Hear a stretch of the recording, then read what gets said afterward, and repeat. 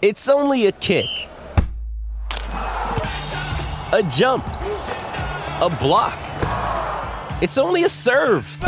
It's only a tackle, a run. It's only for the fans. After all, it's only pressure. You got this.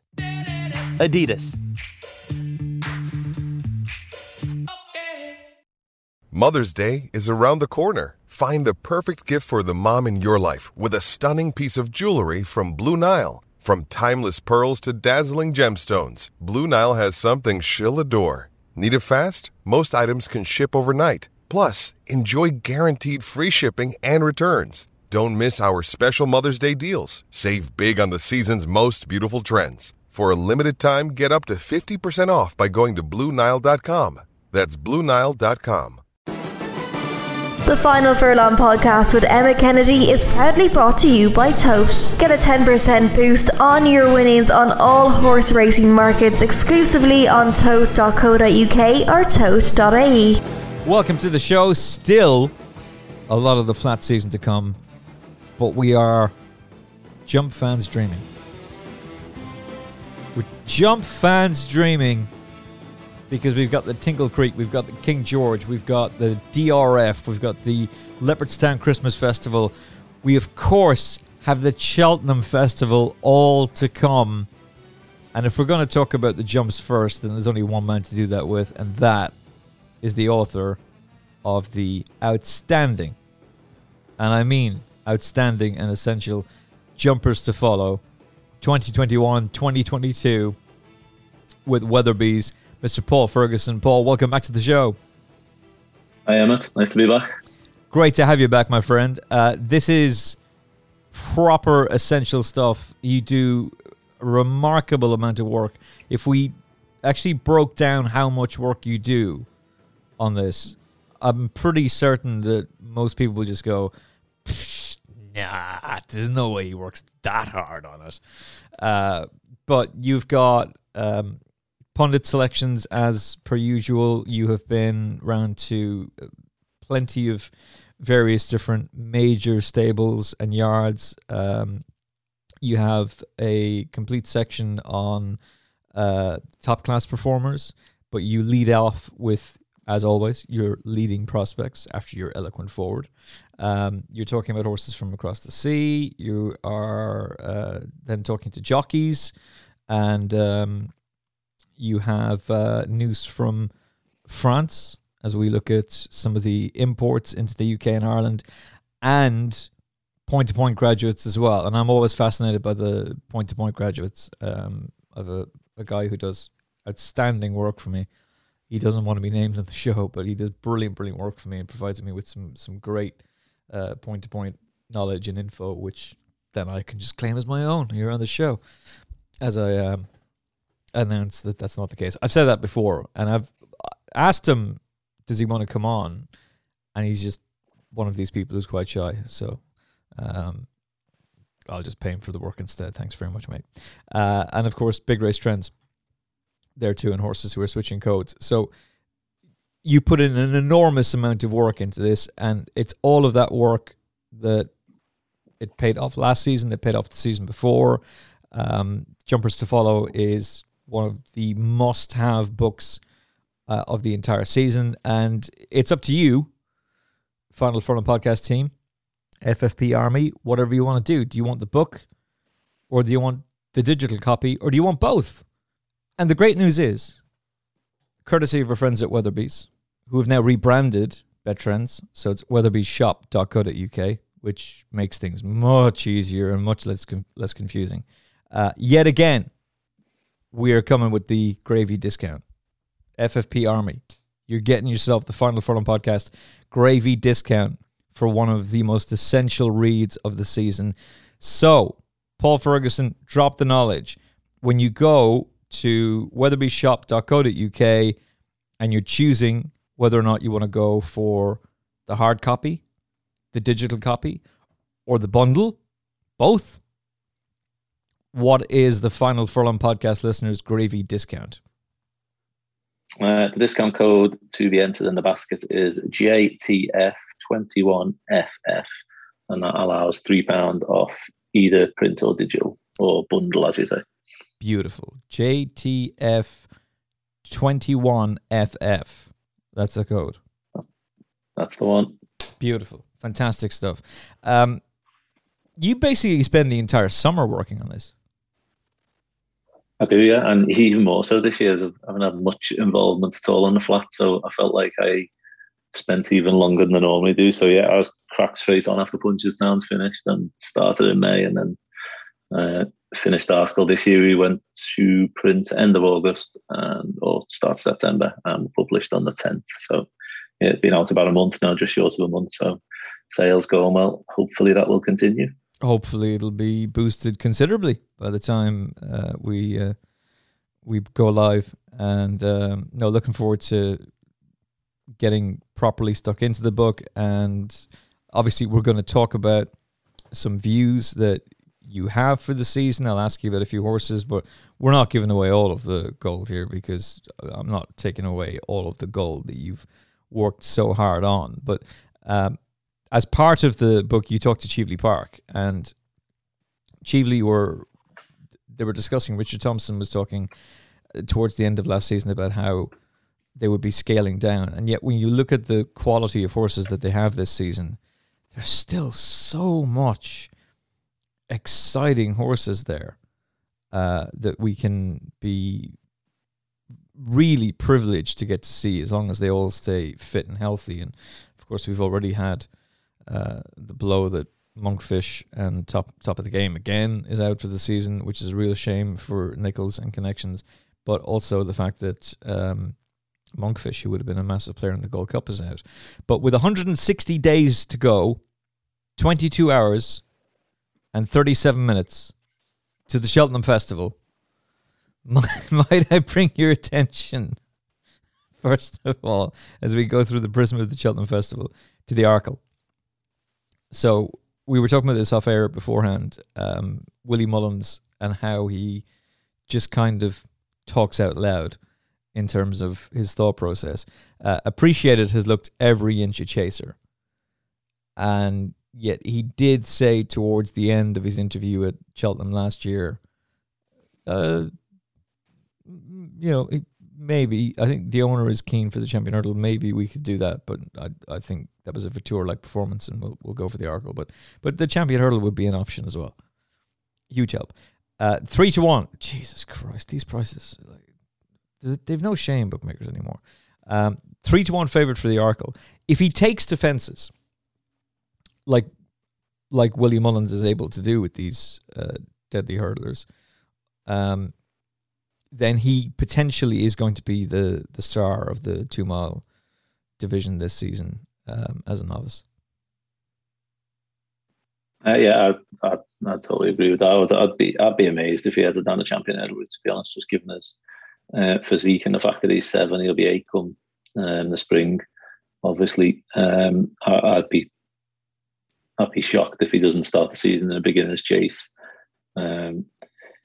There's plenty of good races to be won before you get to Cheltenham, but I would imagine he'd be the one to beat in the 2 Grade 1s over 2 miles 1 at Leopardstown over Christmas, and obviously in the Irish Arkle at the Dublin Racing Festival. I would imagine they will be his targets, presuming that all goes well on debut. I actually, throughout last season, I was waiting for him to go up in trip. I got it totally wrong after the Champion Bumper. I thought he was crying off 2.5 and he would improve for it. That's what I thought.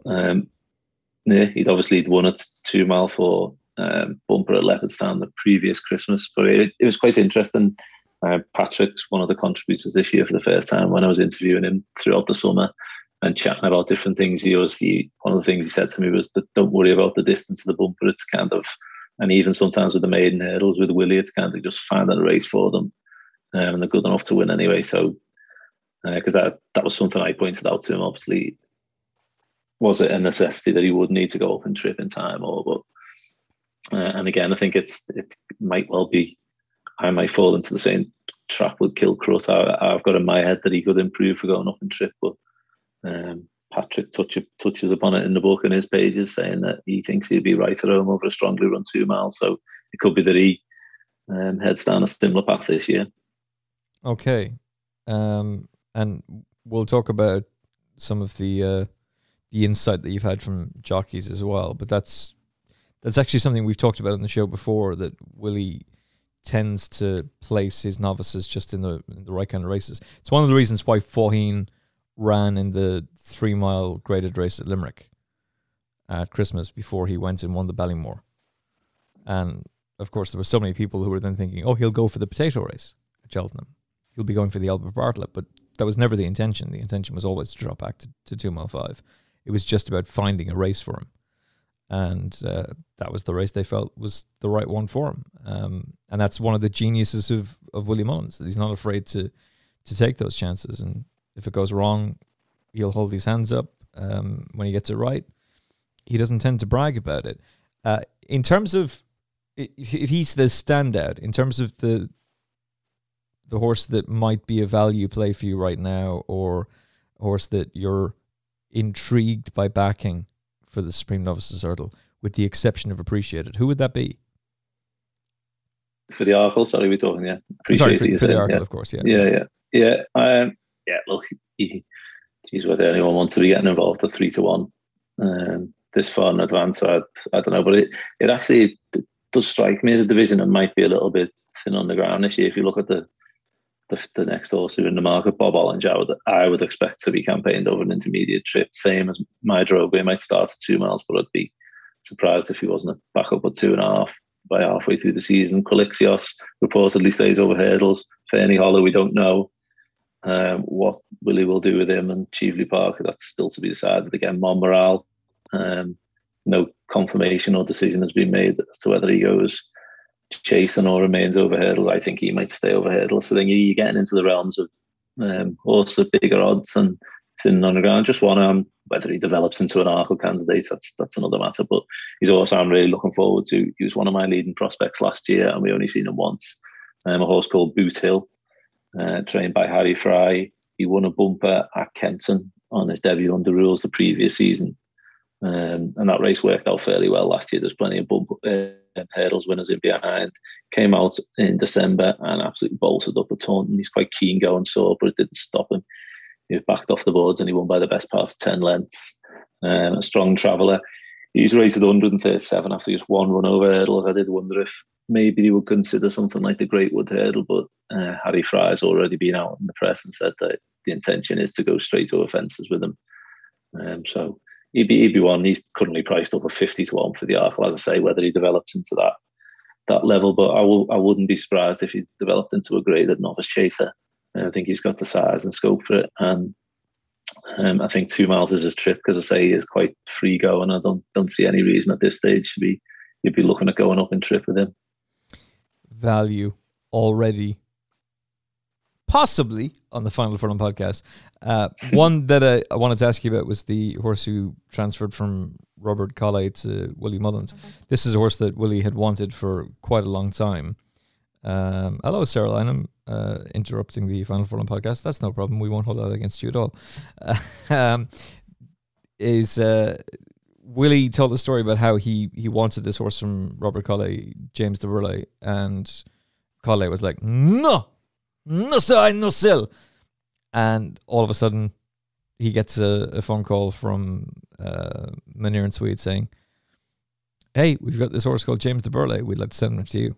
And he nearly fell over. And he went for it with him.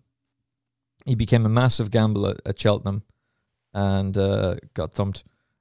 He then went and took on Classical Dream, but took a huge rise in trip over 3 miles. So I wouldn't put in too much stock into the 2 runs that we saw, plus he's only 5.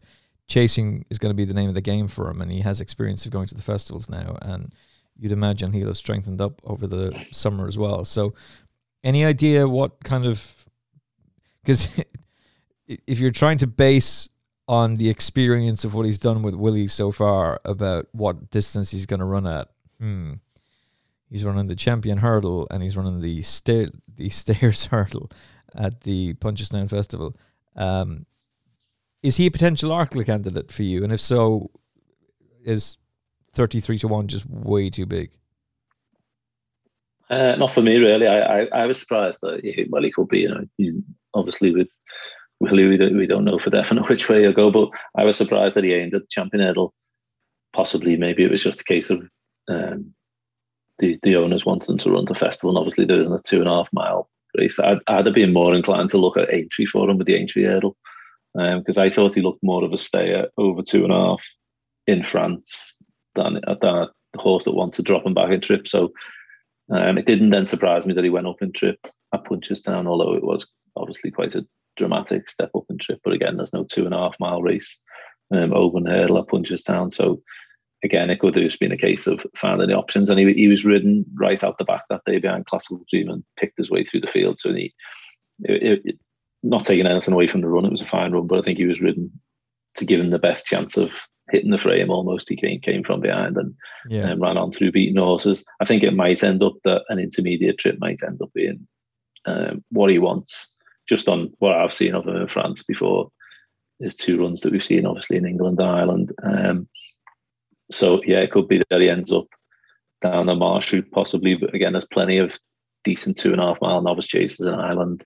The likes of the Flowgas would be one that would spring to mind that probably penciled in maybe as a target for him in February, I would have thought.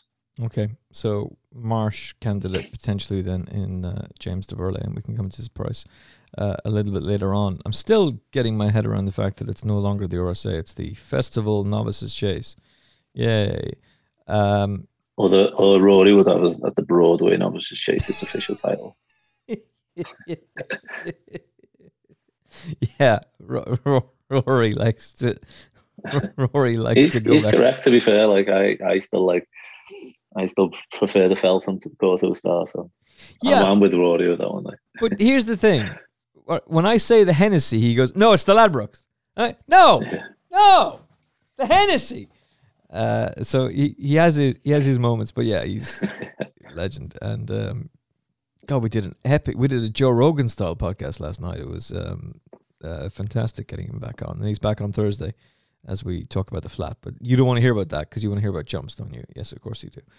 So for the Festival Novices Chase, who are you looking at? Who's really standing out to you on the basis of, first of all, form, but also on the basis of being on the gallops and meeting trainers, talking to jockeys? Who's the horse that is at the moment at a price, maybe, or maybe it's a horse who's a single figure price, or just low double figure prices that you think I can't get away from? Yeah, I think we touched upon it at the end of last season when we done our review shows. I think Brave Man's Game looks like a horse who should flourish for going over fences, I would have thought. And that's why I said low double figure prices, maybe. Because he's what, 10, 12s? Yeah. Yeah. I think he's penciled in. He might actually run. I know he's entered that Chepstow on Saturday, but it looks likely that Fidelio Vallis will run for Paul. So he could actually go in against more experienced horses in an intermediate chase at Newton Abbot on Sunday, which would be interesting if he was to take on a horse like Fusel Raffles first time out. It certainly tell you a lot. I'm not sure personally whether Newton Abbot would be the ideal track for him, being given his size. But he filled the eye when I was down at Paul's recently. Obviously, hopes are high for him. I would expect him to improve over fences. Obviously, a lot depends on whether Willie sends Galopin Des Champs chasing. He's got him in Classical Dream. If I was in Willie's position, I would, having seen Classical Dream did what he did at Punchestown, I would be running him in another 3 mile hurdle race, and I'd send Galopin Des Champs, who's a bit younger, over fences. Yeah, Madrogo is I think this division looks a lot deeper potentially than the 2 mile division. Madrogo would fill anyone's eye if they seen him up close. I got to see him at Aintree at the end of the season, luckily on Grand National Day, and then again at Dan's more recently. He's every inch a chaser, and he's just starting to fill into his frame. But while he could end up being a Gold Cup horse in time, 3 miles, I kind of get a feeling he mightn't be stretched out that far this season. I wouldn't be surprised if he was kept to around 2.5. So I think Galopin Des Champs and Brave Man's Game probably the obvious standout pair, and probably rightfully so, towards the head of the bet. And if you're looking, like I know a lot of people are Brave Man's Game fans, I think Ahoy Senor has probably been slightly overlooked for defeating him at Aintree.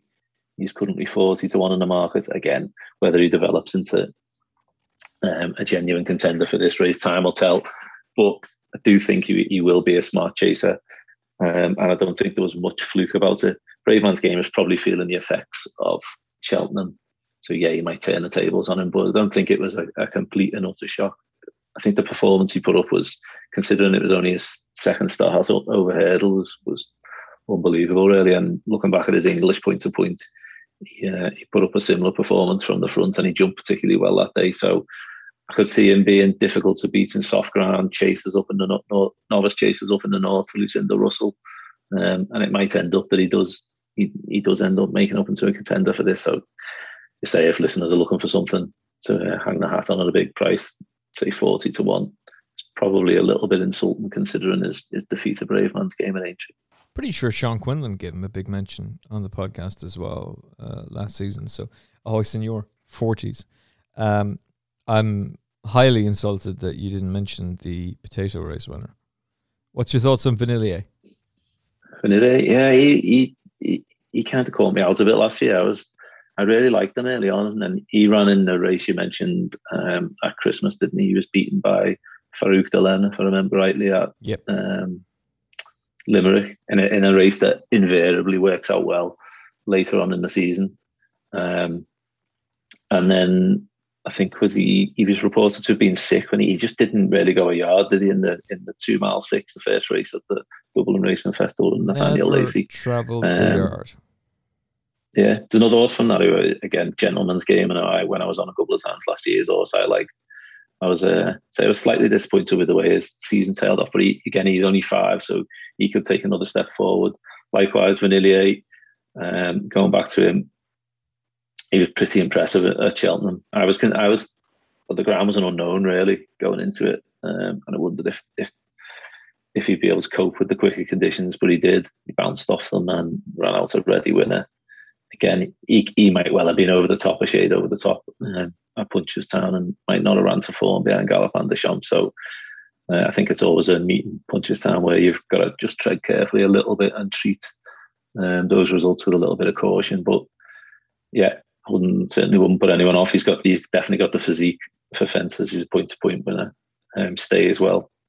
So yeah, he ticks plenty of boxes. So as I say, it wouldn't be a division I'd be rushing in to back something for, because I think there's plenty of strength and depth in there. But I think we could be in for some really good clashes earlier in the season and some of the other graded novice chasers. Yeah, because this is the great thing, particularly in Ireland, is that they're not going to be able to avoid each other. So they are going to take each other on. But it doesn't mean that if, I'm like you, I would be stunned if Classical Dream goes back over fences. I think even the way he moves, I don't think it's the right thing for him. Well, he was. I think he was due to run over fences, wasn't he, last Christmas? And yeah, he was declared a non-runner, wasn't he? Yeah, that was the plan.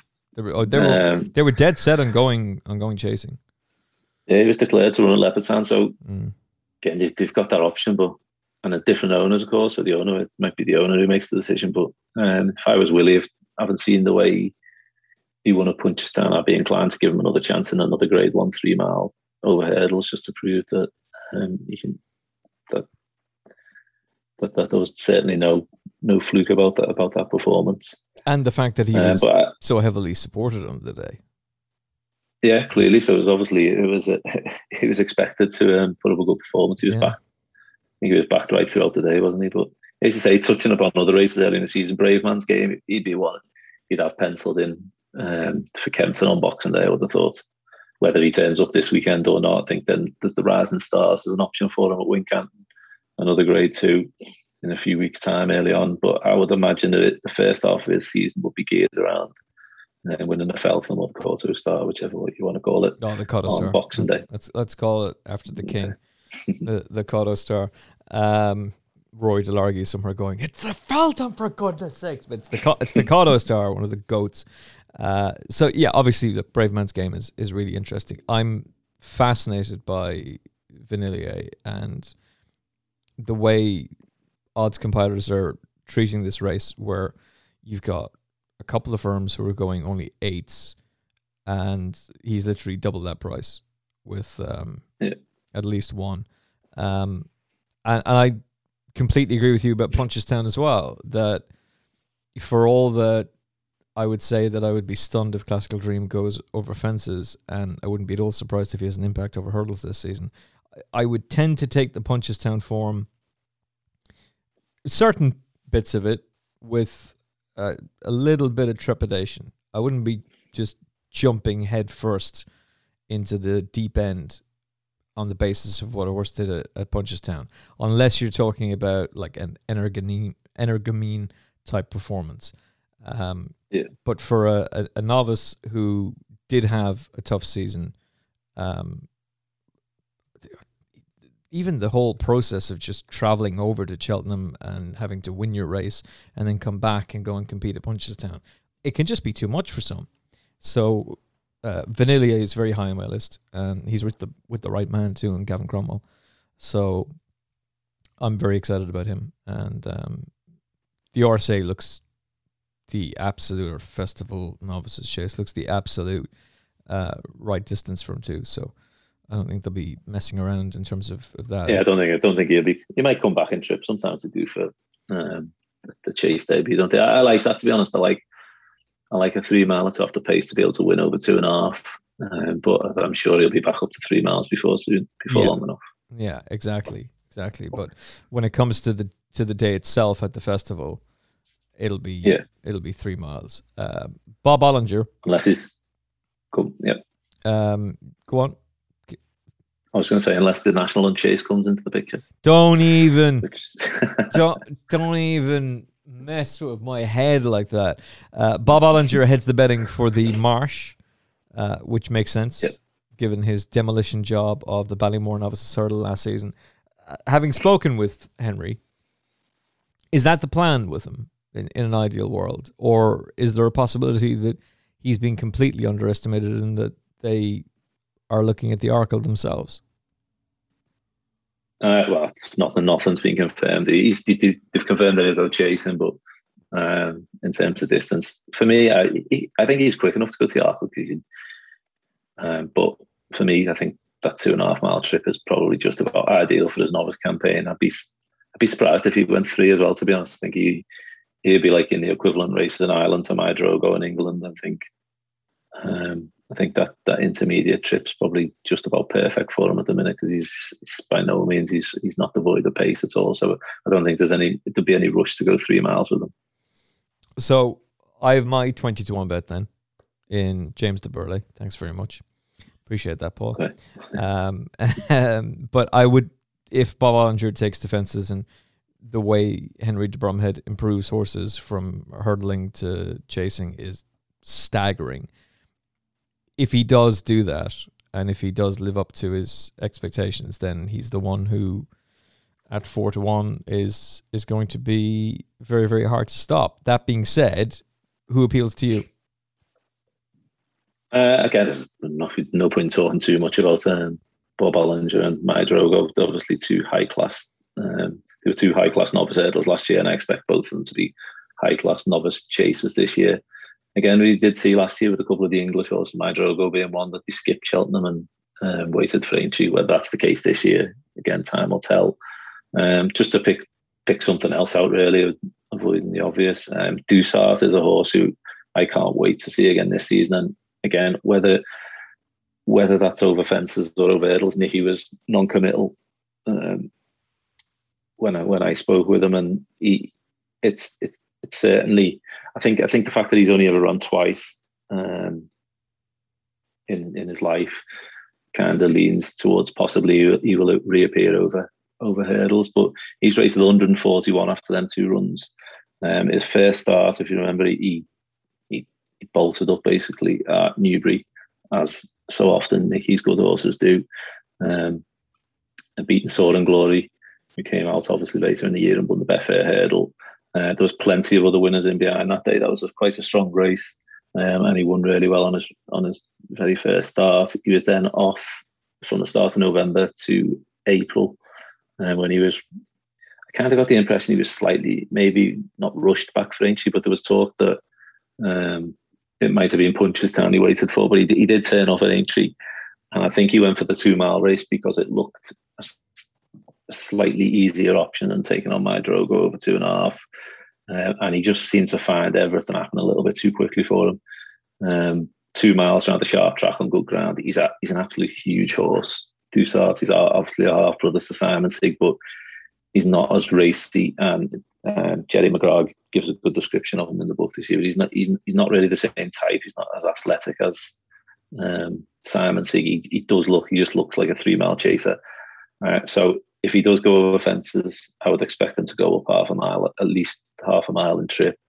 And I would expect just after having had them 2 starts, I think there could be masses of improvement from him. And the fact that he was able to finish third in a Grade 1 on his first start in 5 months and just his second race course appearance just speaks volumes about his natural ability.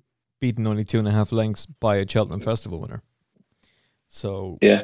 It's. I say, and I don't think conditions suited them at all. I just think he was just getting. If you watch the race back, he just looked quite uncomfortable from an early stage. He was either getting run off his feet, decent ground, sharp track, 2 miles around Daintree. Talking like Belfast Banters is a bridle horse. Really, he's a smooth travelling horse who conditions would have suited on that day. So. I think Dusart, once he gets probably a bit of softer ground, longer trip, I say he might reappear in an intermediate sort of handicap hurdle off 141. I think he's definitely a Grade 1 horse. So I think unless experience catches him out, I think he'd be capable of winning a handicap hurdle off that mark, even if he's pitched into something quite deep early on. But yeah, I think he'll develop into a top class chaser. Yeah, you'd be surprised if he didn't. And you'd be surprised if he didn't win a Grade 1 to have done. Yeah, I'd see for me, like he's 6, 10 and 7. I'd be wanting to be going chasing him, but I do understand that connections will be a bit concerned that he's only had.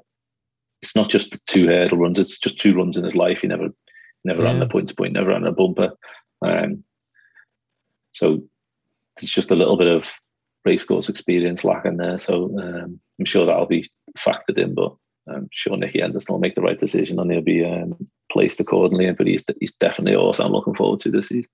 The only warning bell that gets sounded for me is that he's, as you're saying, he's 6 turning 7. So yeah, you would like to see him go chasing. But at the same time, having been so impressive in November, he then doesn't race until April, and he's only had 2 starts in his life. He's clearly had issues. I think this year's like. The past 18 months or so slightly different. I think he didn't make his debut until he was 5. Looking at him, I've only seen him in the flesh once, but looking at him, I'd imagine that he probably took a while to fill, and maybe he wasn't a bump horse, but it could have been that he would have been ready to run the bumper the spring before, but there was no racing then. So there's a lot of horses who missed that spring of 2020 when they would have run in a bumper. So I wouldn't hold that against him. And then he had a nasty incident in the stable block, which was what the issue was. It wasn't an injury.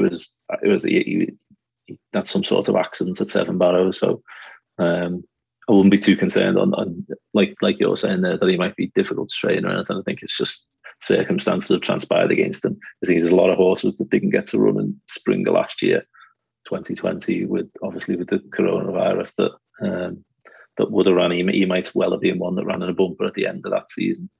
So he was making his debut slightly later last November, and then obviously unforeseen circumstances, he suffers an accidental injury at home. So I say I don't think it's anything to be too concerned about going forward. I expect them to be seen more frequently now going forward, as long as things could continue to go back to normal in the world.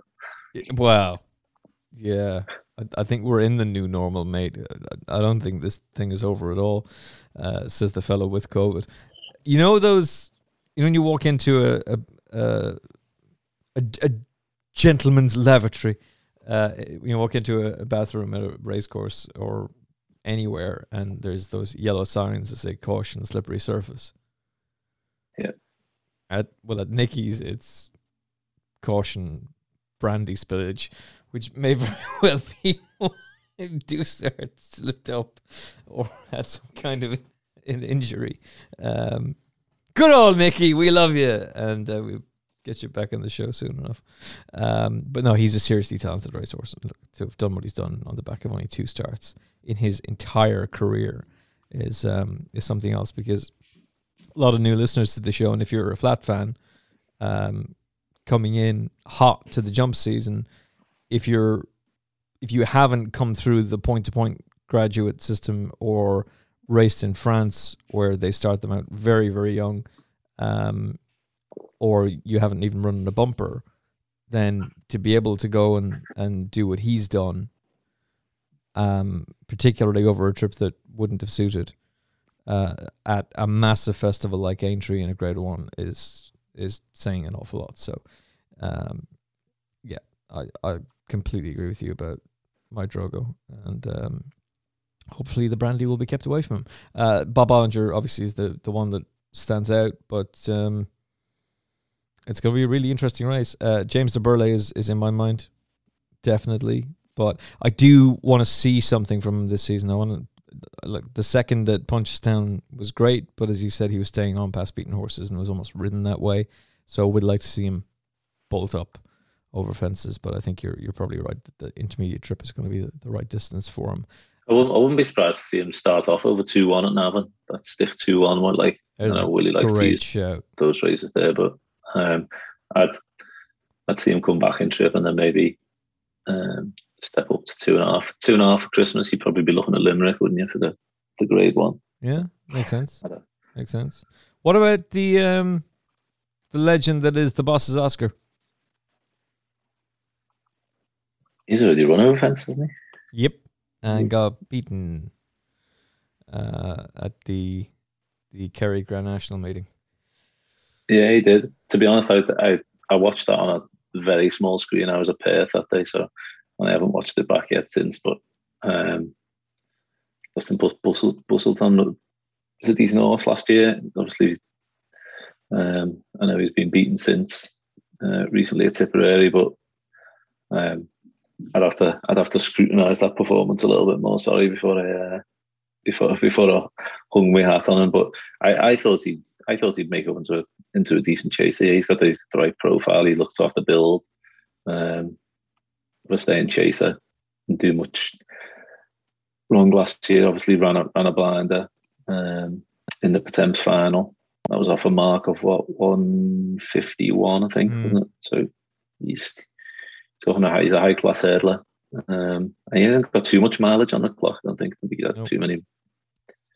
We got the 9 runs over hurdles now. I'd still expect him to make his mark over fences this year. Well, I don't know whether he's a Grade 1 horse or top end handicapper, but I'd still expect him to win races over fences. Do you think that he's a horse who would be better suited to an RSA, not quite 4-miler, because we don't want to call it that anymore, say the BHA, so we'll call it the 3-mile 6/3-mile 2/ no amateurs allowed competing it ever again due to COVID rules. Yeah, that's right. Yeah, that's what we'll go for.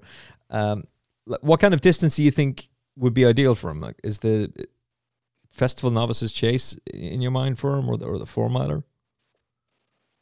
Yeah, I think 3 miles will suit him. I think he proved that, didn't he, in the Pertemps final. 3 miles is fine for him, but just whether he'd have the class, talking about some of them horses we were talking about who were going there, whether he'd have their class to be winning that Grade 1, I'd be unsure. So it might end up that he does end up down the National Hunt route, the National Hunt Chase route. It's a race that Gordon has a fantastic record in.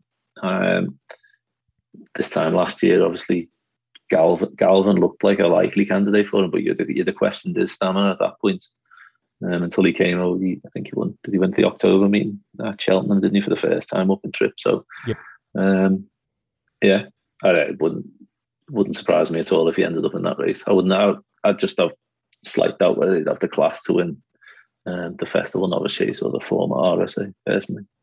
Interesting piece of information, by the way. Galvin has gone back to Gordon. Yeah, he sure has. So because of the ban, he was transferred to Mr. Ferguson, who was the man who trained him in the early stages of his career. I think he broke him in. And He used to have Simon Sig as well, who we were talking about earlier. That's right, yeah, who carried the same colours. And so Mr. Ferguson, instead of leaving the horse with Denise Foster, he was moved to Mr. Ferguson. Ferguson wins the race at Cheltenham. Thank you very much, by the way. And he's gone back to Gordon.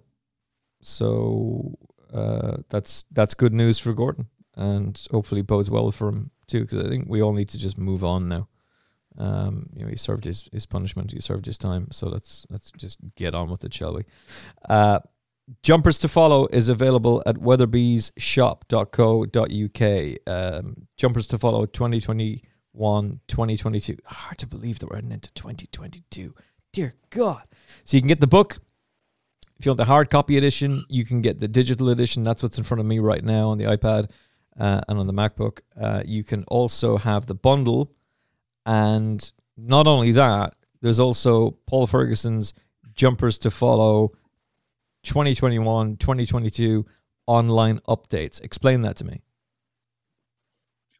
They're just pretty much a weekly update that I send out, touching upon the horses from the book, mainly the leading prospects and any others of interest who could be running that week. Eye catchers who've caught my eye in races from the previous week, or be it in racing or paddock side, or if I visited the yard, things like that. So a bit of a diary from myself throughout the season. More like essential insight, I think. Let's talk about the championship divisions. So we'll go for the Champion Hurdle, one of my favourite races of the season. Honeysuckle was brilliant in it last year. There's been big noises from Seven Barrows about Epatante and Nikki thinking that she can bounce back. You look at the market, Bob Ollinger chasing, appreciate it. We think chasing. Fernie Hollow, Echoes and Rain is a horse I absolutely love. And then, what do you make of the Champion Hurdle this year? Yeah, it's pretty thin on the ground again. I think this is probably a weak enough division at this stage, I'd say. I think Honeysuckle's a worthy favourite. Obviously, not telling people anything and that they don't know already there, but she beats Epatante and Sharjah comfortably, as you say, and despite not being at her best, confirmed the form of Punchestown. I just struggle to see how where you'd make a real strong case for either of those turning the form around. I don't know. Talking about back issue with Epatante, and I would agree that I think she's probably should have finished a little bit closer at Cheltenham. I think she was a little bit further back than ideal at certain points of the race, but I'd struggle to make a case for either of those turning the form around. Like you say, Bob Ollinger appreciates it, surely go chasing. Perhaps Fernie Hollow does too. Patrick, in his comments in the book, kind of leaning that he looks like a chase. He doesn't look like a Champion Hurdle horse, but he probably would have said the same about Faheen at the time after his novice hurdle season. Again, he's only had the one run. And the one run thing, I don't think is as much an issue with him as the two runs is with Dusart, in that Fernie Hollow had point-to-point experience and he ran in, I think it was 4 bumpers. So he's got racecourse experience elsewhere, you know. So and Willie did send an Ergamine chasing last year on the back of just one hurdle run. So I wouldn't be too concerned on that. So I wouldn't be surprised if he ended up chasing as well. I'm sure it's a case of Willie shuffling his pack further down. Again, like he's struggling. One I picked out who I thought, I was just trying to think of a couple of things from left field that could make an impact. French Seal, I thought was mightily impressive last year. Obviously, you've got the record of 5-year-olds to overcome if you're talking about him becoming a Champion Hurdle contender. But he won by what I think it was 22 lengths, I think maybe, if I remember rightly, at Christmas when he was still trained by Elmarie Holden. And he also finished runner-up that day. Colto, actually a fair dual-purpose performer. He went on and finished. He won a maiden hurdle and he finished 5th in the Fred Winter, and then he won a handicap on the flat off 83 at the Galway Festival. So it wasn't just a weak enough 3-year-old maiden hurdle that he won. He just absolutely bolted up. Sometimes you see a horse win first time out and think it could be something special. I thought that with him. Obviously, Joe Donnelly bought him on the back of that, but then he was forced to miss the spring juvenile hurdle and the rest of the season, so we didn't get to see him. Again, he lacks experience, but the option with him, he's got the 4-year-old races to go for. I think there's the Fishery Lane, and there's a race at Limerick over Christmas. I think I wrote in the book that there's graded races for 4-year-olds only in the first half of the season, so he'd have that kind of option, and even the WKD hurdle if he was ready soon enough for Down Royal, that'd be an option for him. But domestically, like, Epatant's the only British trained horse shorter than 25-1 in the market, I think, at the minute for Champion Hurdle. Which it's like Monmoral comes next. I love Monmoral, but I don't think he's a Champion Hurdle horse. Whether he stays over hurdles or not, if he did, I'd be going to Auteuil with him for the championship 4-year-old race. If I had anything to do with him, that'd be the route I'd go with him, or send him straight over fences. You're struggling for anything in behind, so something could easily come out and win a handicap in England, and then put themselves in the picture as not necessarily being a contender to win the Champion Hurdle, but a horse who deserves to be talked about and feature in the other Grade Ones. Ollie Murphy's talking about Coppolas. If he was to come out and win, he'd consider the fighting fifth for him. And why not? Like, he's raised at 141 now. If he came out and won the Welsh Champion Hurdle or the Great Wood, for example, if he won well, you're talking he's raised at 150 then. So he's going to be going down the likes of the fighting fifth or the Christmas Hurdle route. So he's 66-1 at the minute. French Seal's 50-1. I was just kind of looking at things that horses that might have the mileage to contract a little bit, but I say at the top end of the market, I think it's a fairly thin enough division, and I think Honeysuckle is very much the one to beat. Because of the fact that it's such a thin division, I have a bet that I'm reasonably confident about, and it's a mare. And it's Echoes and Rain, aren't you? It's Echoes and Rain, yeah. And her form is absolutely rock solid. Like, she's only 5, so she'll be 6 by the time the Cheltenham Festival comes along.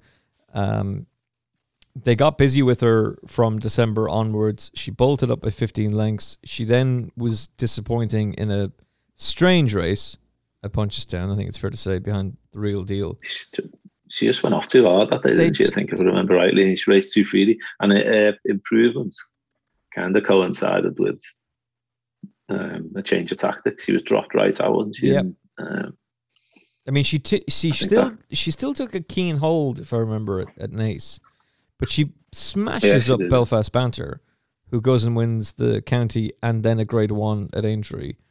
She smashed MCL, and when I say that, she's won that race by 8 lengths. It's not like she's won by 2 lengths. She smashed up. She's absolutely destroyed Belfast Banter. She's destroyed MC Muldoon, who's gone to Royal Ascot and finished second in the Ascot Stakes. And then she's a very comfortable winner at Punchestown. So I don't see, like, she's not going to go up and trip. She's not going to go for the Mare's Hurdle.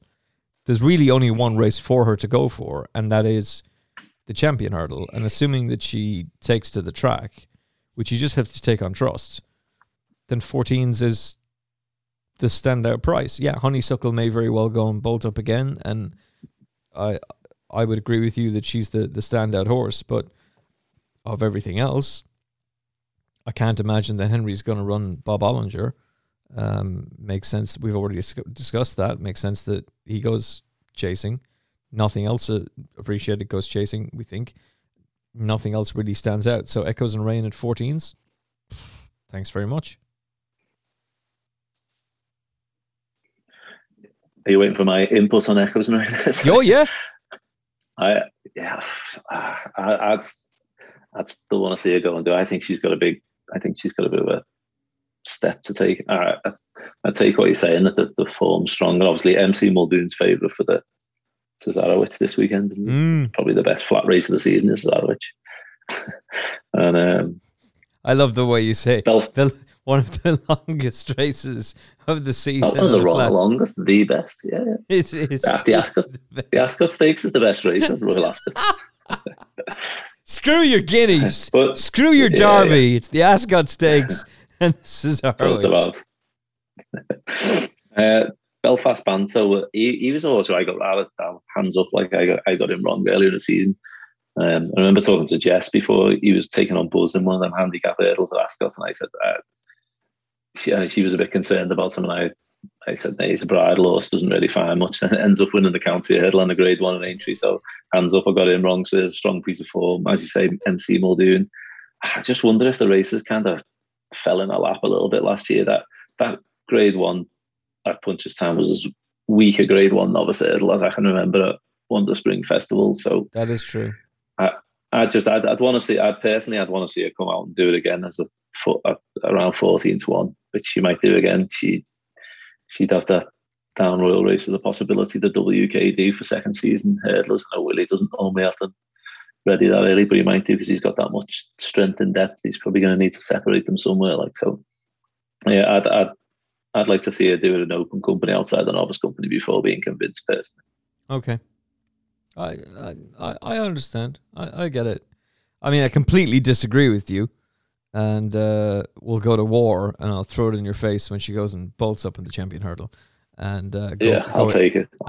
And go extremely quiet when she's a no-show, and trails out the back of the telly, falls out the back of the telly in the race. But no, I like her. I think she can make the step up, and I think physically, I would expect her to develop as well from last season. I think she's a horse that might have taken them a little bit by surprise last season, and they realize now how good she is. So we'll see. But very much value your opinion, and if you're nervous, then I'll half my stake on her. It'll just be $5,000 to win on the champion hurdle instead of 10. Boom, boom. Don't worry, bank manager. We're not that nuts. We didn't get it in the Arkle, but we might get it in the Champion Chase.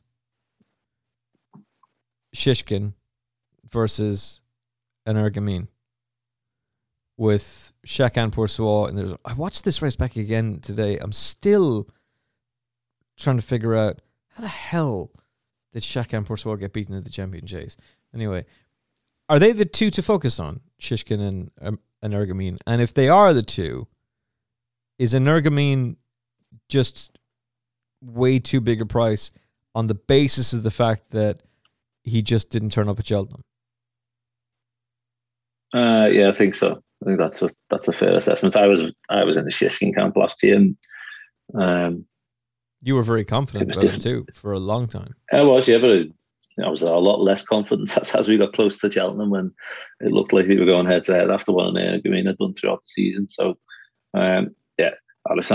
I had a small bet last year that Shishkin would win the Arkle last year and he'd win the Champion Chase this year. So I'm certainly still in his camp for the minute, but at those prices, I don't think he should be 7-4 against 5-1 personally. I think just a little bit too much of a disparity between the two of them in the market. He's got to step up against Shishkin and say I don't think it was with Energumene. I don't think it was the strongest 2-mile novice division last year, but he could beat only what was in front of him. And I think it'd be hard to judge him too much on his Aintree run. Again, like you'll hear trainers say, you don't really know how much impact Cheltenham has on them until they come out and run again. Say they can feel like the horses are well at home and things, but I think there was only out of the novice chase, obviously Shishkin and Chantry House both won for Nicky at both meetings, but I'd say he was a little bit below his best. That Aintree, and he's probably better judged on earlier form. But the likes of even though those races worked out, the likes of beating Tamarack, the Matan, get All Mankind in behind, obviously in the Arkle, a couple of graded winners. I still think he's got a little bit to step up on, but obviously that's what can happen as he goes outside the novice company for the first time. There's one commodity that is worth more than anything in racing, and it's potential. Yeah, of course, yeah. Which is why Shishkin is the price he is, and it's why Energumene is the price he is. It is, yeah. And sometimes a lot of people will tell you never back potential over proven form, but I think last year's Champion Chase division, no disrespect at all to put the kettle on. Last year's Champion Chase probably wasn't as strong as this year's will be if everyone turns up, and I don't think Chacun Pour Soi either. He didn't act on the track, but I think it's a bit too early to say that. A lot of people were using that against him as a stick to beat him with beforehand, that he'd never been to the track, but he didn't seem to have a problem coming up the hill at Leopardstown. I know it's a pretty stiff finish there, so very. I wouldn't be surprised if he was ridden a bit different. I assume when he gets there in March, come on, he'd be ridden a little bit differently and just allowed to bowl along a bit more. But that's something that'll be factored in this year, I think, because obviously Energumene could go back up in trip. There's a possibility, but I don't see any reason why you'd want to. He obviously won his chase debut at 2.5, but he was back at 2, and the way he was winning, the way he won the Irish Arkle, and the way he won the Punchestown, I don't see any reason why you would want to go beyond 2 miles at this point. But both horses like to get on with it and like to press on. So when they do clash, not only is it going to give Paul Town a headache beforehand of which one he rides, but I'm sure tactically it would probably not. It wouldn't be the best situation for the stable to have the two of them gunning each other. But that's the way they both go about the business. So that'll be an interesting factor when they do finally come head to head. And with that in mind, I wouldn't be surprised if Willie sent one of them over for Single Creek. So you might actually get the clash with Shishkin earlier than we envisaged. I hope it's Shakan who comes over for the Single Creek. I really do. I hope that he comes over, because I know how much Rich Ritchie loves Sandown, and I don't think Willie would want to put too much pressure on Energumene that quickly, whereas Shakan Pourceau is a much more experienced horse. But it's possible that's only me surmising that I would want to, if I was Willie.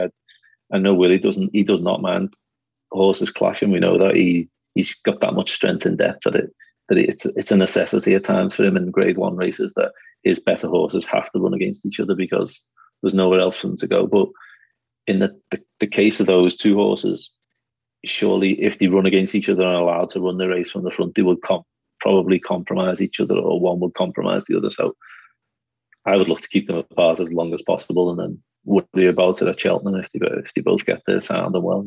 Yeah, I'd see Energumene turning up in the good 2 mile race at Cork, or Navan, Naas, running there, and Shakan heading to the UK. It makes sense. But put the kettle on.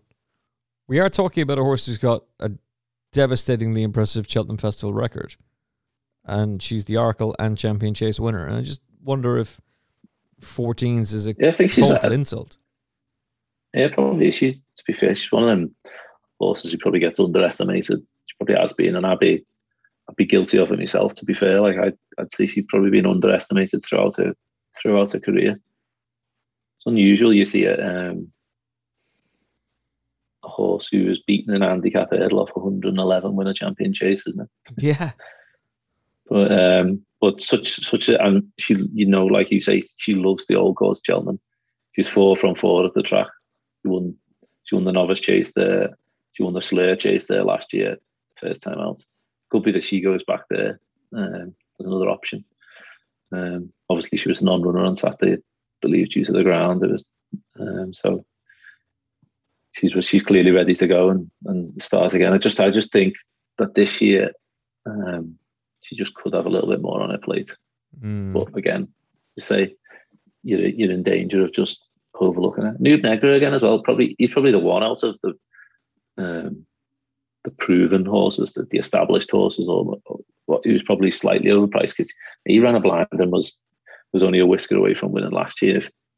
If the cards dealt differently after the last, I think it might have been different. And he was probably just over the top of Punchestown. He's a horse who clearly needs to be best fresh, but he's still only had 7 chase starts in his life. So you could see him going back to Kempton maybe, where he beat Altior last year in the Desert Orbit. It could be that he takes on Shishkin there this year. So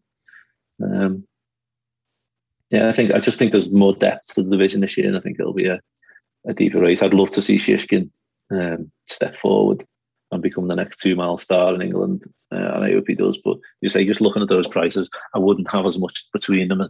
I wouldn't have them 7-4 and 5-1 like the bookmaker has. And I think they both got equal amounts of potential in them. And Energumene was a couple of times last year was frighteningly good. Oh God, he's put up some stunning performances.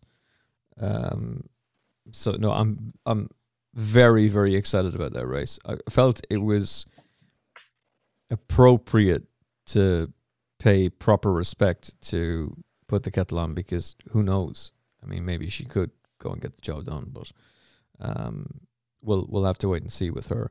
Duc de Genève, a former Oracle winner, is now in the care of Tom George for Sullivan Bloodstock, and bolted up in France last time out. So maybe he'll come back to form, put straight face back on, and keeps going as Kate Tracy throws a shoe at the speaker. The Ryanair. This is surely the race for Allaho, isn't it? Yeah, definitely. I think that was one thing I got right at the start of last season. Not that I backed it up. I kind of went. I think when we done the season preview, I was all over that he should be 2 mile 4, 2 mile 5, ridden positively from the front. Yeah. And I weirdly kind of went off him throughout the season for some reason.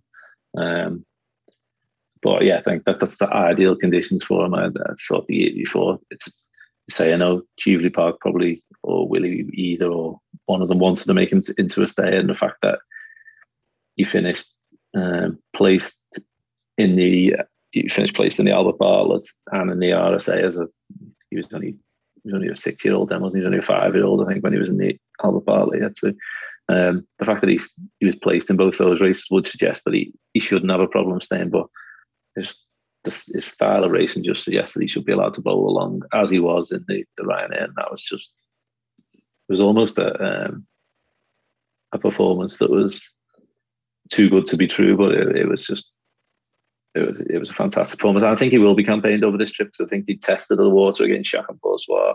Again, he might have been slightly over the top, but I don't think, from when I interviewed Richard Thompson for the book, I didn't get the impression that they'd be keen to be going against the proper 2-miler again. So I think he'll be sticking to the intermediate trip.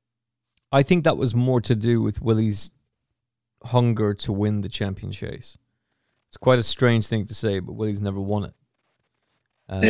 But he's got an Ergamine.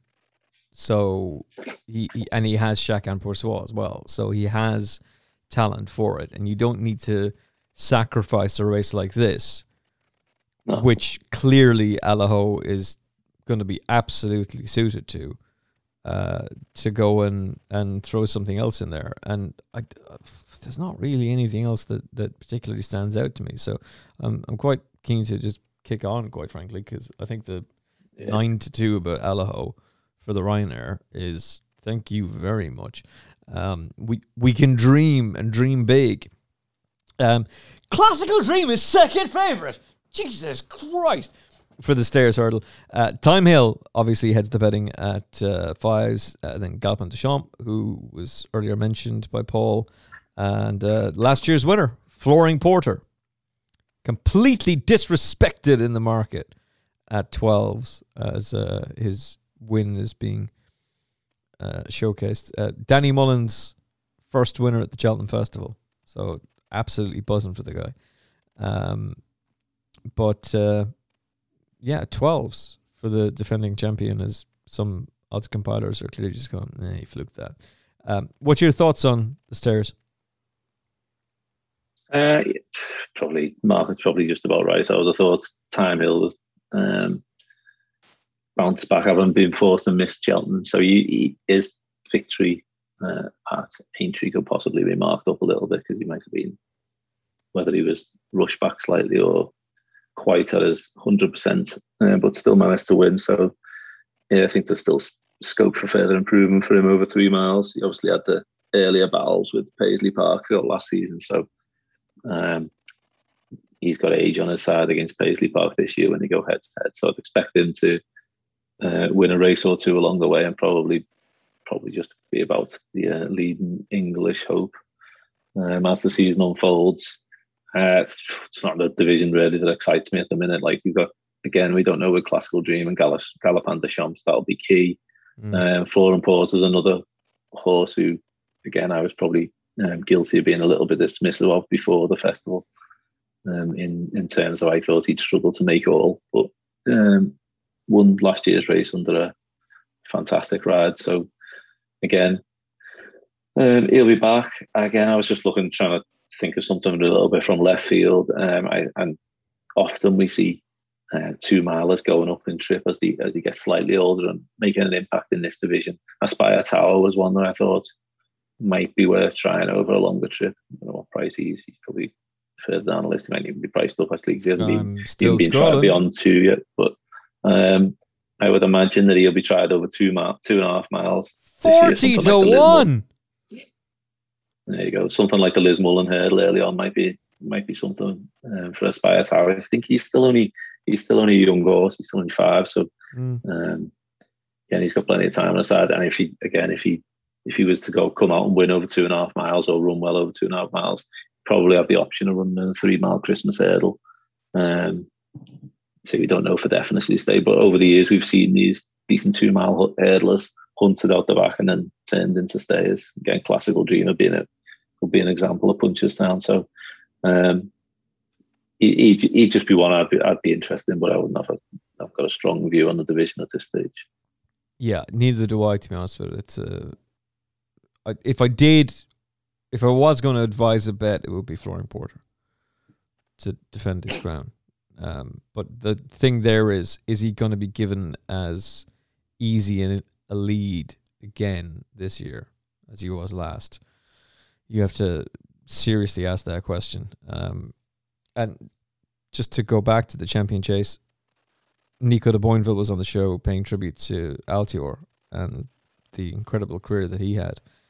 And when I asked him at the end of the show, who's he most looking forward to? I got to ask you just for one horse, who are you most looking forward to riding this season? He goes, Shishkin.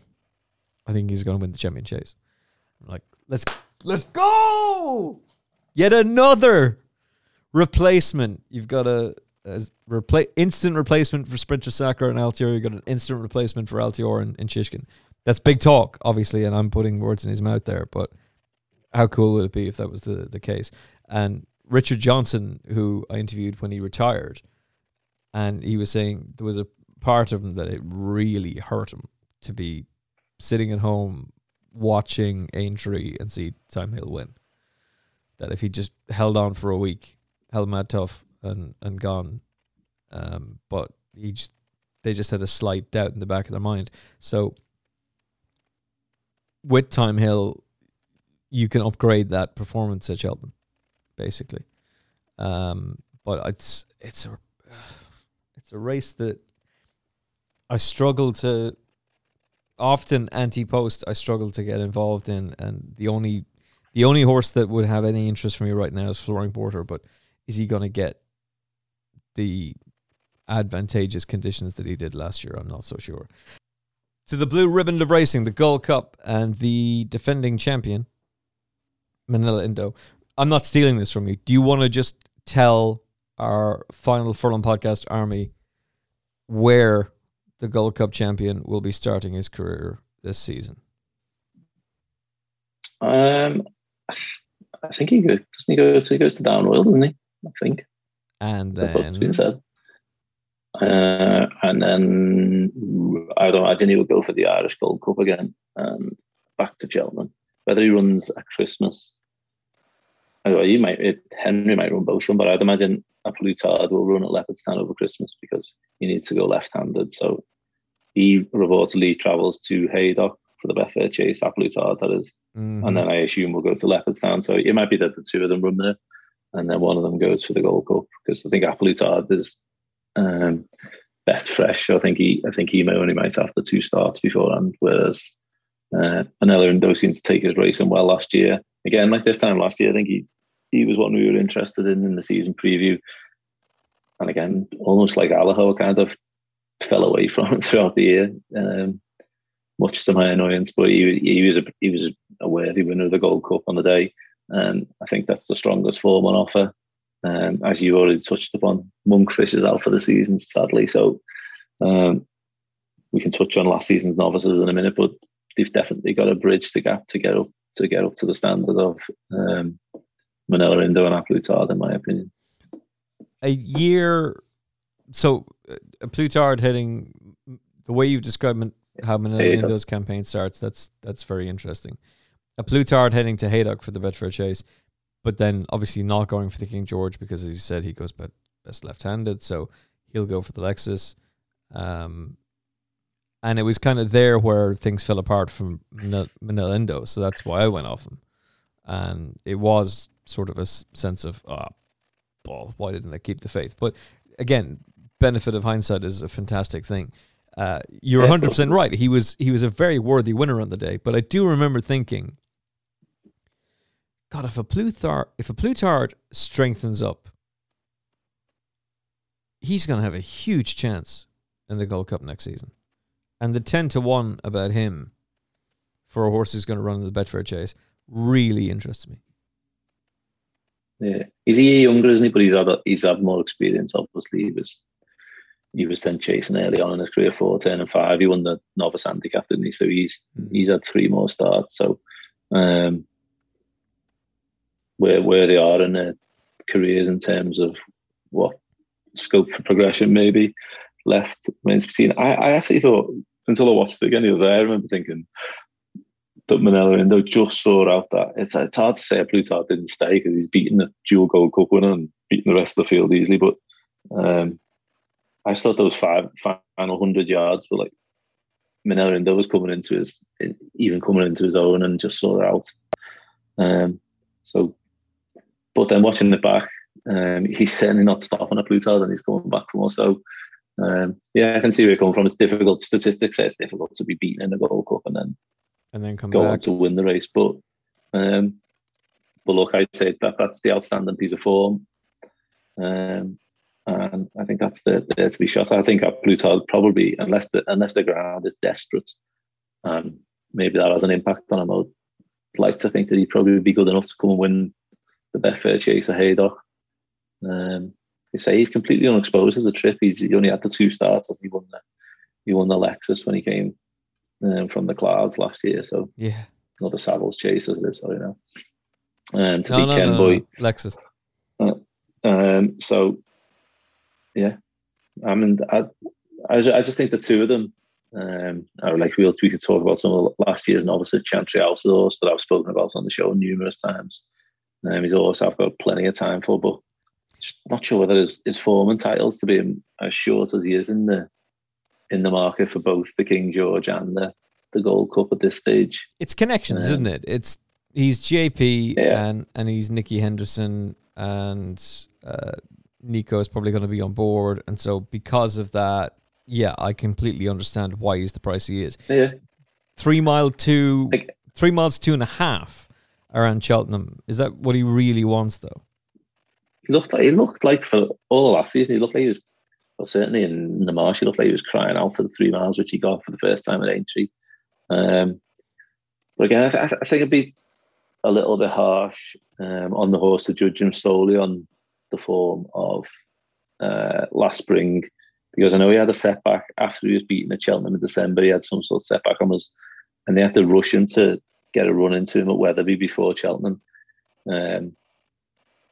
And then he obviously went and won the Marsh when he looked like he wanted the longer trip, which he did. But again, he's come out and he's won at Cheltenham and Aintree like Shishkin has. But that race was far from over when Espoir de Rome came down 2 out. So you look at the King George betting. I think Chantry House is about 10s and Espoir de Rome is about 40s, or maybe the Gold Cup betting. Sorry, but if you like one, there wasn't really going to be much between them, and the 2 of them were trying to trip for the first time. So it was a bit of an unknown again. See, I just kind of like Echoes and Rain. I'd like to see Chantry House come out of novice company and do step up again on what he's showing. Because I think that Aintree race really was a little bit funny, and I think those in behind didn't run to form. So and the Cheltenham race was bizarre. Because so obviously Envoy Allen we haven't even touched on yet. So no, and this is one of the things that has come out from the few interviews that Gordon Elliott has done. And by the way, I think he's been doing the right thing in that he's just kept his head down and just got on with it. But in the few interviews that he has given, he says like he still has nightmares about Envoy Allen, the fact that he lost him.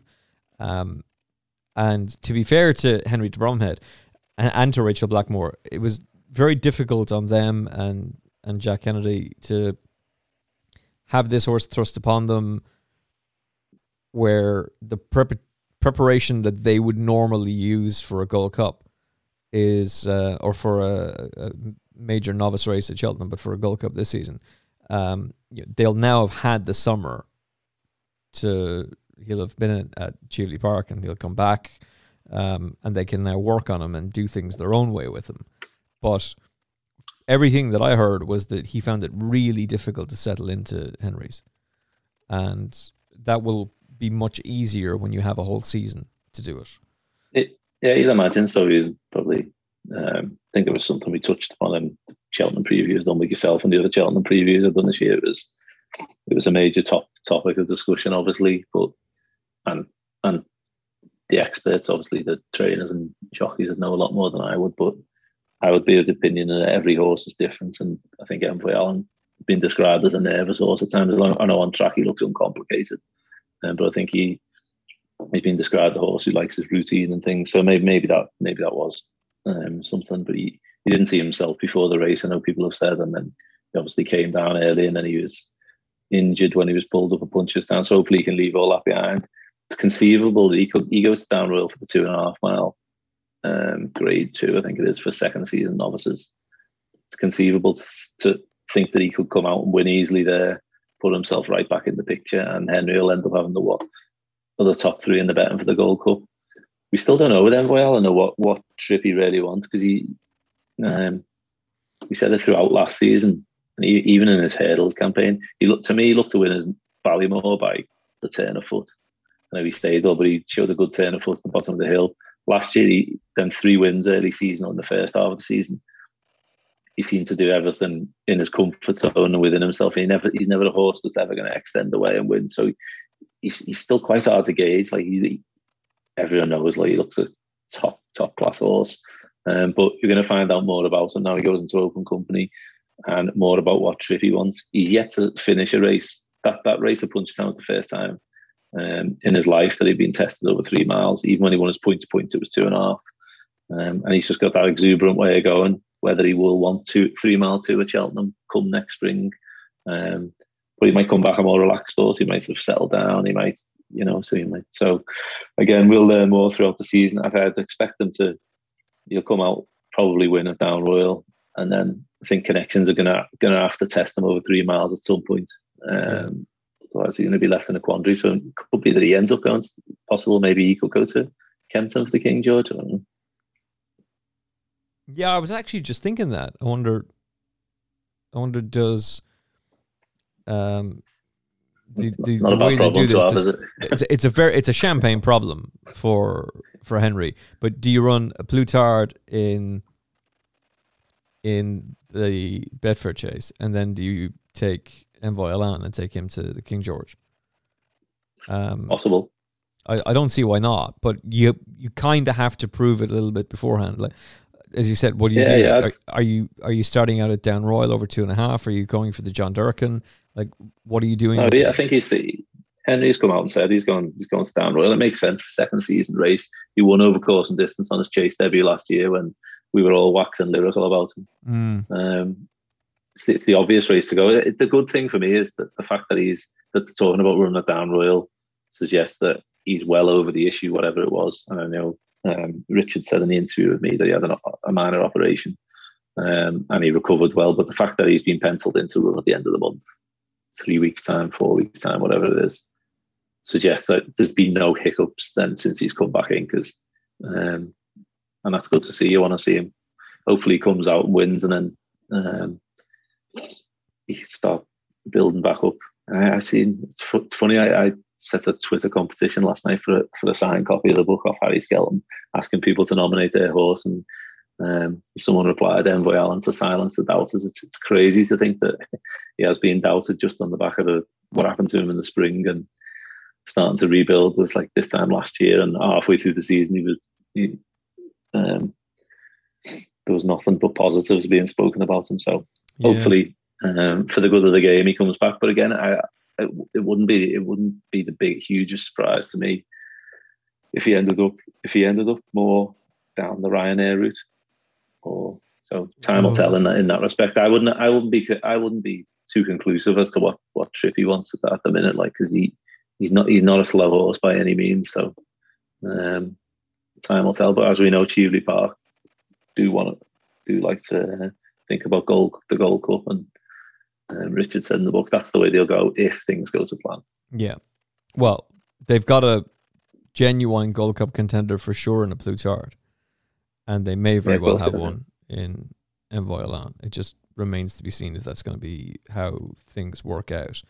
Who would be your strongest anti-post bet for Cheltenham right now? I have not even placed a bet at this stage. If I had to force to have one, and I mean each way a 5-1, because if he gets it, he won't be able to 3. Scumbag each way bet account closed. Love it. I find it hard to disagree with you there, but and this is not just I'll show you, Paul Ferguson.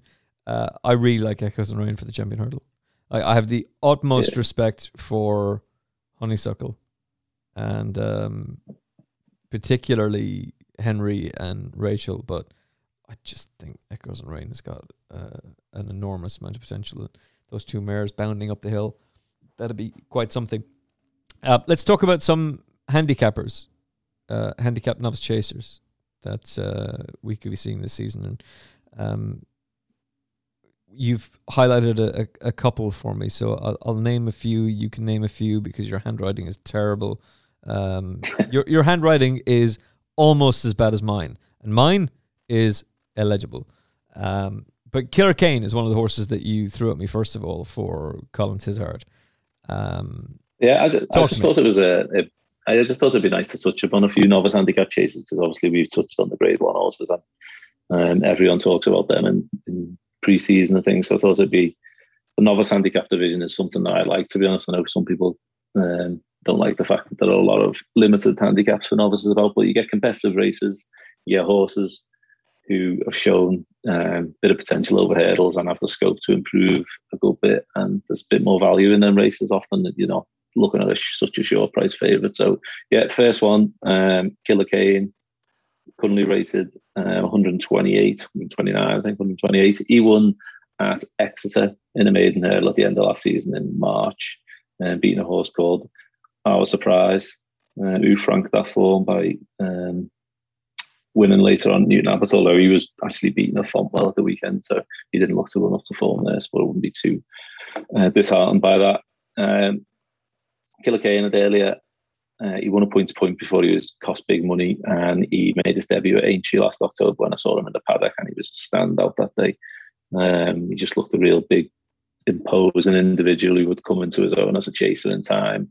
He travelled best and didn't quite get home over 2.5. He raced a bit exuberantly. He was then off for 112 days, and he was beaten at Exeter on soft ground. It was probably a combination of the time off, and he was a little bit keen again, and he faded late on. So he dropped back to 2 mile 1. He got off the mark, but I think his future's all ahead of him.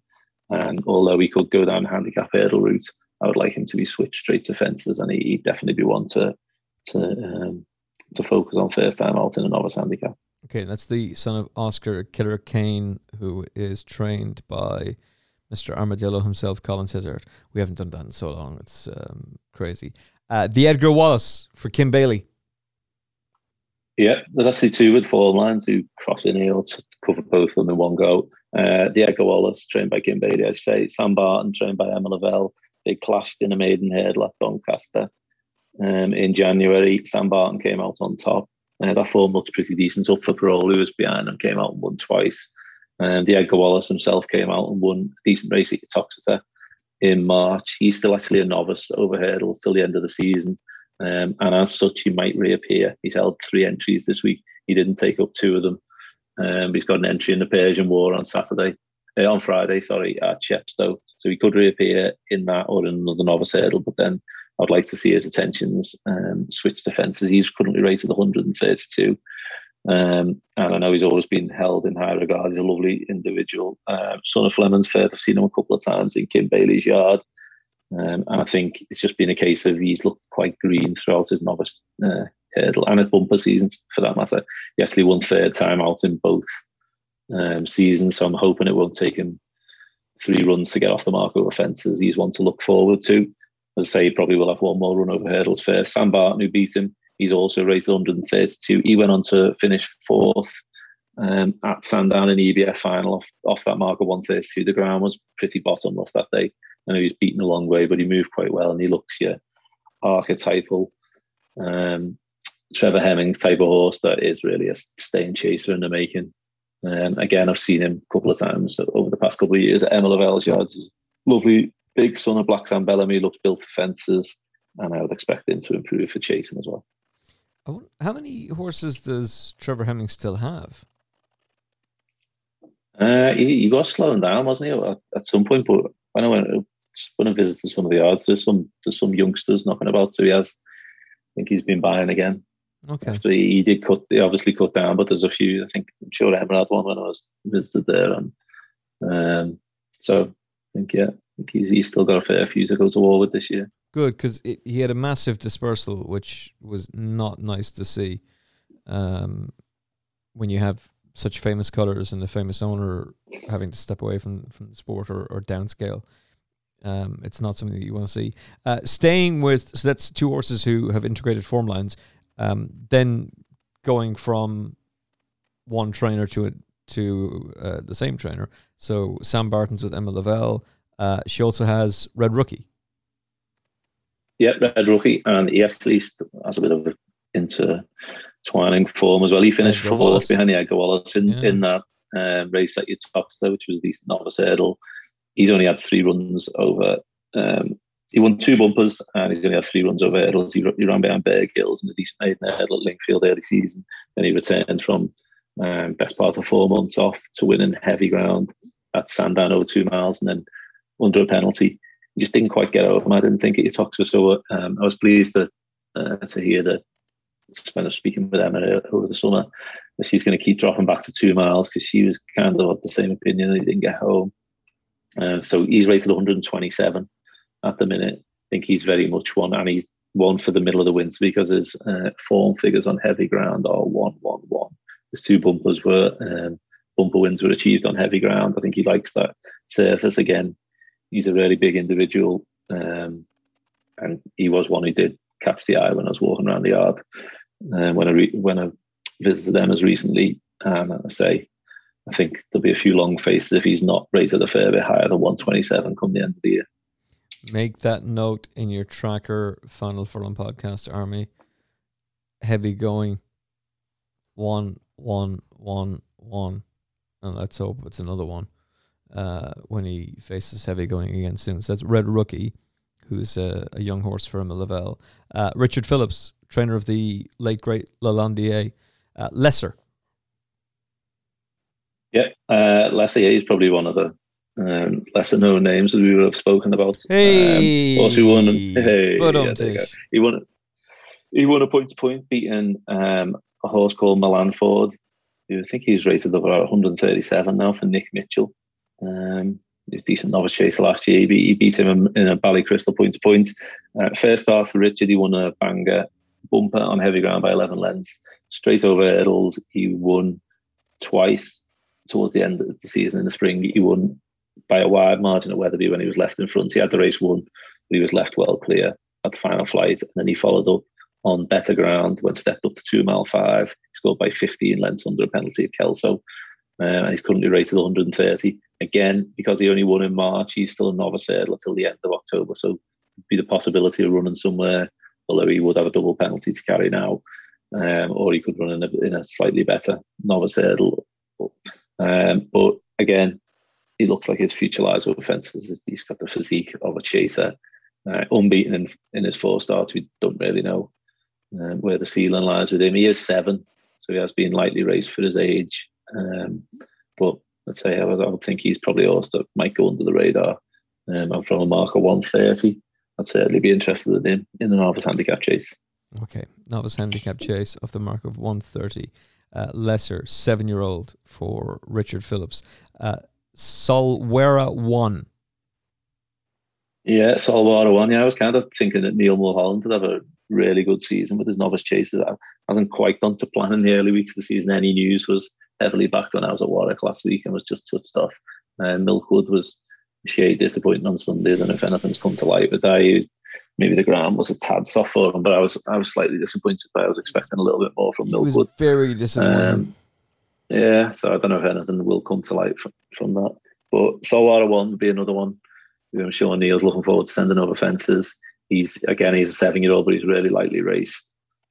He ran in 3 novice hurdles last year, winning 2 of them, and then he went to Aintree. And he's travelled like a dream in the 2.5 mile handicap hurdle and finished 6th. He was beaten less than 8 lengths by Tronador. It was a solid enough run. I think a more strongly run race would have actually suited him for an Aintree handicap. He went quite a slow pace that day, surprisingly. So that was the first time in his life he's actually been up the first 2. Even his bumper form reads quite well. Beating a horse with David Pipes at the start of last year called Astagar. So he's a nice horse going forward. I'd imagine he'd probably be around a 2.5 mile trip. He starts the season on a mark of 1:34, but as I touched upon, he does look like a horse who travels strongly off a truly run race. So while he might well do well in the first part of the season, he could be one to keep an eye on later in the campaign when pitched into an open handicap or something. I think he's a nice horse, and I think there's a decent race in him. Okay, now there are 2 other horses that you sent me on your screen grab on WhatsApp. Now that WhatsApp's actually working again, and I can't read the names, so just tell us who they are. I've only got one more. It must be it's that bad. The writing's that bad. It's a two-worded horse. It's my dyslexia coupled with your horrible writing. Yeah, there you go. Fontaine Collonge, a 6-year-old mare trained by Venetia Williams. Pretty sure she cost a pretty penny when she was bought out of France. A couple of summers ago, a couple of springs ago, she came over and won a bumper at Ludlow, and then was pitched into a Grade 2 novice hurdle on her first start of hurdles. Then returned last year, and she only ran twice last winter. She finished 3rd at Wincanton and then was a winner on heavy ground. She was receiving plenty of weight from the winner, No Risk to Flow. It's a decent horse of Ollie Murphy's and probably wants to follow in handicap hurdles this season. With the pair pulled a mile clear. Again, she seemed to relish the heavy ground that day. And she just prevailed by a neck, but she's really lightly raced and appeals as the type who could either step forward considerably. She might well reappear in the handicap hurdle, I'm not sure. But from a mark of 1:16, again, when she gets deep ground, I'd be interested. And Venetia does have a habit of improving these lowly rated horses over hurdles into really smart chasers. So if she does go down the chase route, obviously she'd have the possibility of running in mares races as well as handicap. So there'd probably be lots and lots of opportunities for her, and it wouldn't be at all surprised to see her put a string of 1s next to her name. You had me at this horse costs quite a bit of money. Going back, I think let's have a look. €180,000 at Arcana in May 2019. I'll take it. Sold. And in the tracker, any horse that you give us instantly goes into the tracker straight away. You, as part of the book Jumpers to Follow, you have been to the following stables: Kim Bailey, Nick Alexander, Sam Alwood, Keith Dalglish, Ben Case. You've been chatting. I've not necessarily been to all of those yards. No, but you've been chatting to them though. And things. Yeah. COVID would mean you can't go to everybody anyway. The stable visits that I've done more so after the book actually went to print. I've been around and we got a bit of footage for social media and things. So it was nice to see some of the horses as they're coming back into training for the season. Nice. You've been to Kate Tracy Land with Tom George, Chris Gordon, and Warren Greatrix, who I think is set for an improved season. Nikki, our old friend, did you get a brandy? No. Alan King, Kerry Lee, Emma Lavelle, of course, who we've talked about in depth. Nicky Martin, Donald McCain, he's set for a big season as well. Gary Moore and Ollie Murphy, who's got some very nice horses. One I want to talk to you the next time you're on. And of course, one of the greatest of all time, Paul Nichols, and one of our favorite trainers, Mr. Fergal O'Brien. So there's so much content here, and it's not just that. Yeah, and hey, David Pipe Racing Club. The certificate is here in the studio. Talking to David Pipe as well. The horses, I'll just give you a mention about the horses. I'll give you one. He mentions Brinkley. That's it. You got to read the book otherwise. How do you read the book? Here's how. Go to weatherbyshop.co.uk. weatherbyshop.co.uk. You can Google it if you'd like. Really easy to find. And Paul's book is featured right on the front page. There's a big banner that has a number of features, but the number one feature is Jumpers to Follow. And I'm not just saying this. Paul's been a regular on the Final Furlong podcast now for 3-4 years? 3 years at least. I think it's 3 years at least. I think this is the second year we've done this, and I love reading the book, and it's great to get to do this show with you. And we don't just do any old shows on the Final Furlong. We thankfully get to work with people that we actually want to work with, and it's great to work with you. It's great to work with Weatherby's. So Jumpers to Follow. If you want it in the old-timey book format, you can do that. If you want it in the digital edition, yes, please, like myself, it is available that way. Or you can have the bundle. You can choose. You can pick up the book, and you can also have the access to the digital edition as well. $11.95 for the book, $9.95 for the digital copy, $13.95 for the print and digital bundle. However, because you're members of the Final Furlong Podcast Army, you get a discount. So it is JTF 21FF. If you're on the site and you're thinking, what the hell is that code? Just think Jumpers to Follow 21 Final Furlong. JTF 21FF. Enter that code and you get yourself a discount of how much? £3 off either print or digital or bundle. I mean, we're giving you gravy here. And there's unbelievable amounts of detail and unbelievable amounts of content here as well. So I should just point out that I know people do get confused and think that they are trainer comments in Jumpers to Follow. They are actually my own view of the odds. The contributions from elsewhere are the 10 jockeys who included there are Aidan Coleman, Jamie Codd, Harry Skelton, John Joe O'Neill Jr., Patrick Mullins, as we said, and the pundit selection. Of the 8 pundits, including Final Furlong contributors, Rory Delagi, Jane Mangan, Jess Stafford, and Kate Tracy. Legend. But the rest of the book is all my waffle and not so much. So people do just get confused with that sometimes and think that they are quotes from the trainers when they're not. They're actually my view on their horses. But in some ways, look, we're going to be talking to a lot of the trainers ourselves on the Final Furlong, and you'll have access to them through their various different brand ambassador deals.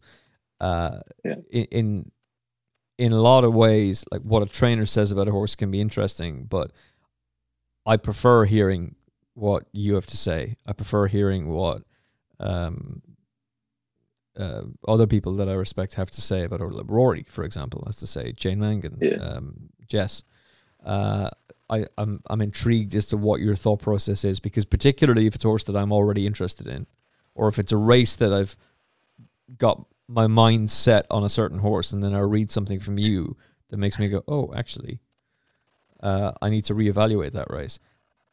That I think is it was interesting when I was down at Paul Nichols's recently in the summer. He was asking a question, and I prefer going around the yards. I'll make calls to them and inquire about the horse's well-being and things, but I do actually prefer going around once the book's published. I don't like having too much influence from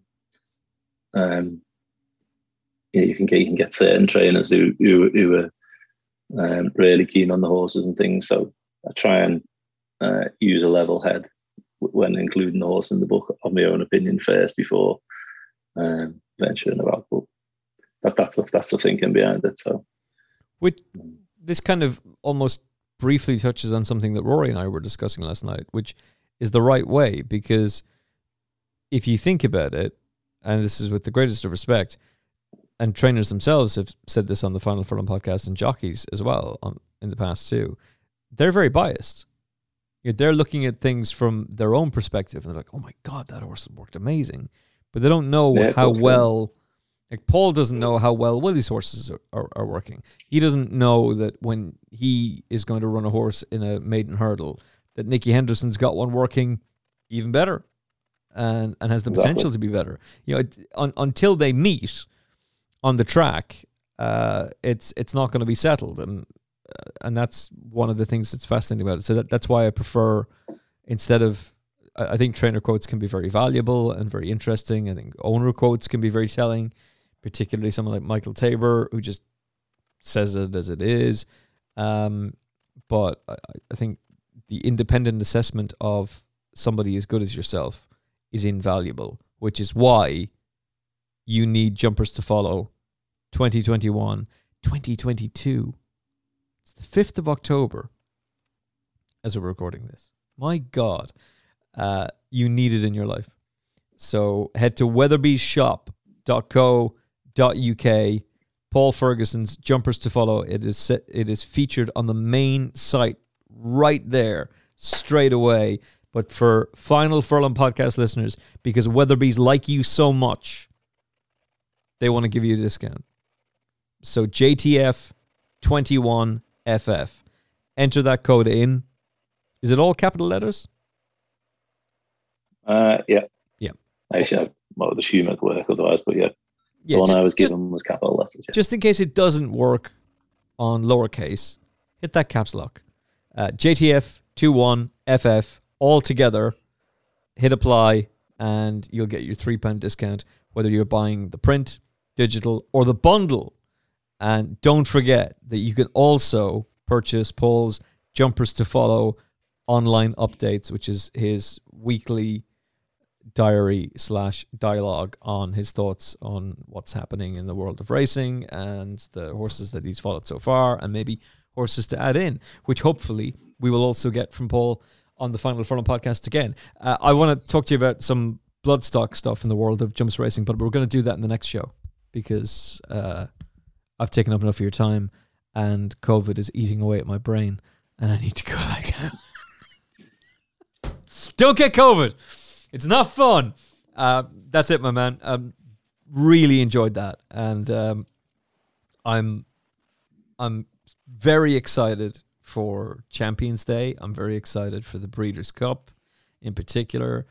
Chepstow Friday, I mean, surely. Obviously, Chepstow Friday, of course. I'm really excited for...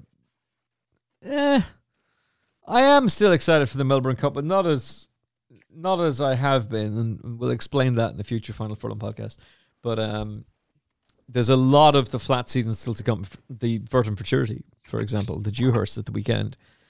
And yet, when I talk to you in this show about the Jumps campaign, and we're talking about the King George and the Tinkle Creek and the Cheltenham Festival, it's so hard not to get caught up in it. It's so hard not to get caught up in the buzz and the excitement of what's to come.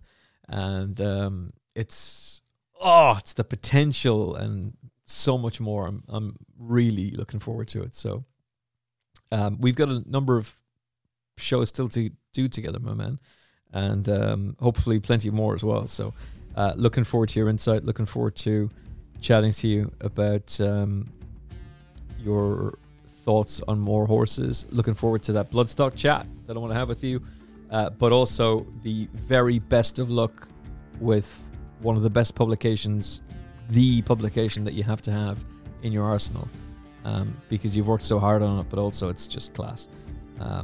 I've had the privilege of getting to read it over the last few days, and there's some gold in there. So Jumpers to Follow, weatherbyshop.co.uk, JTF21FF will get you your Gravy Train discount. Paul Ferguson, stay safe, my friend. We'll chat to you again very, very soon.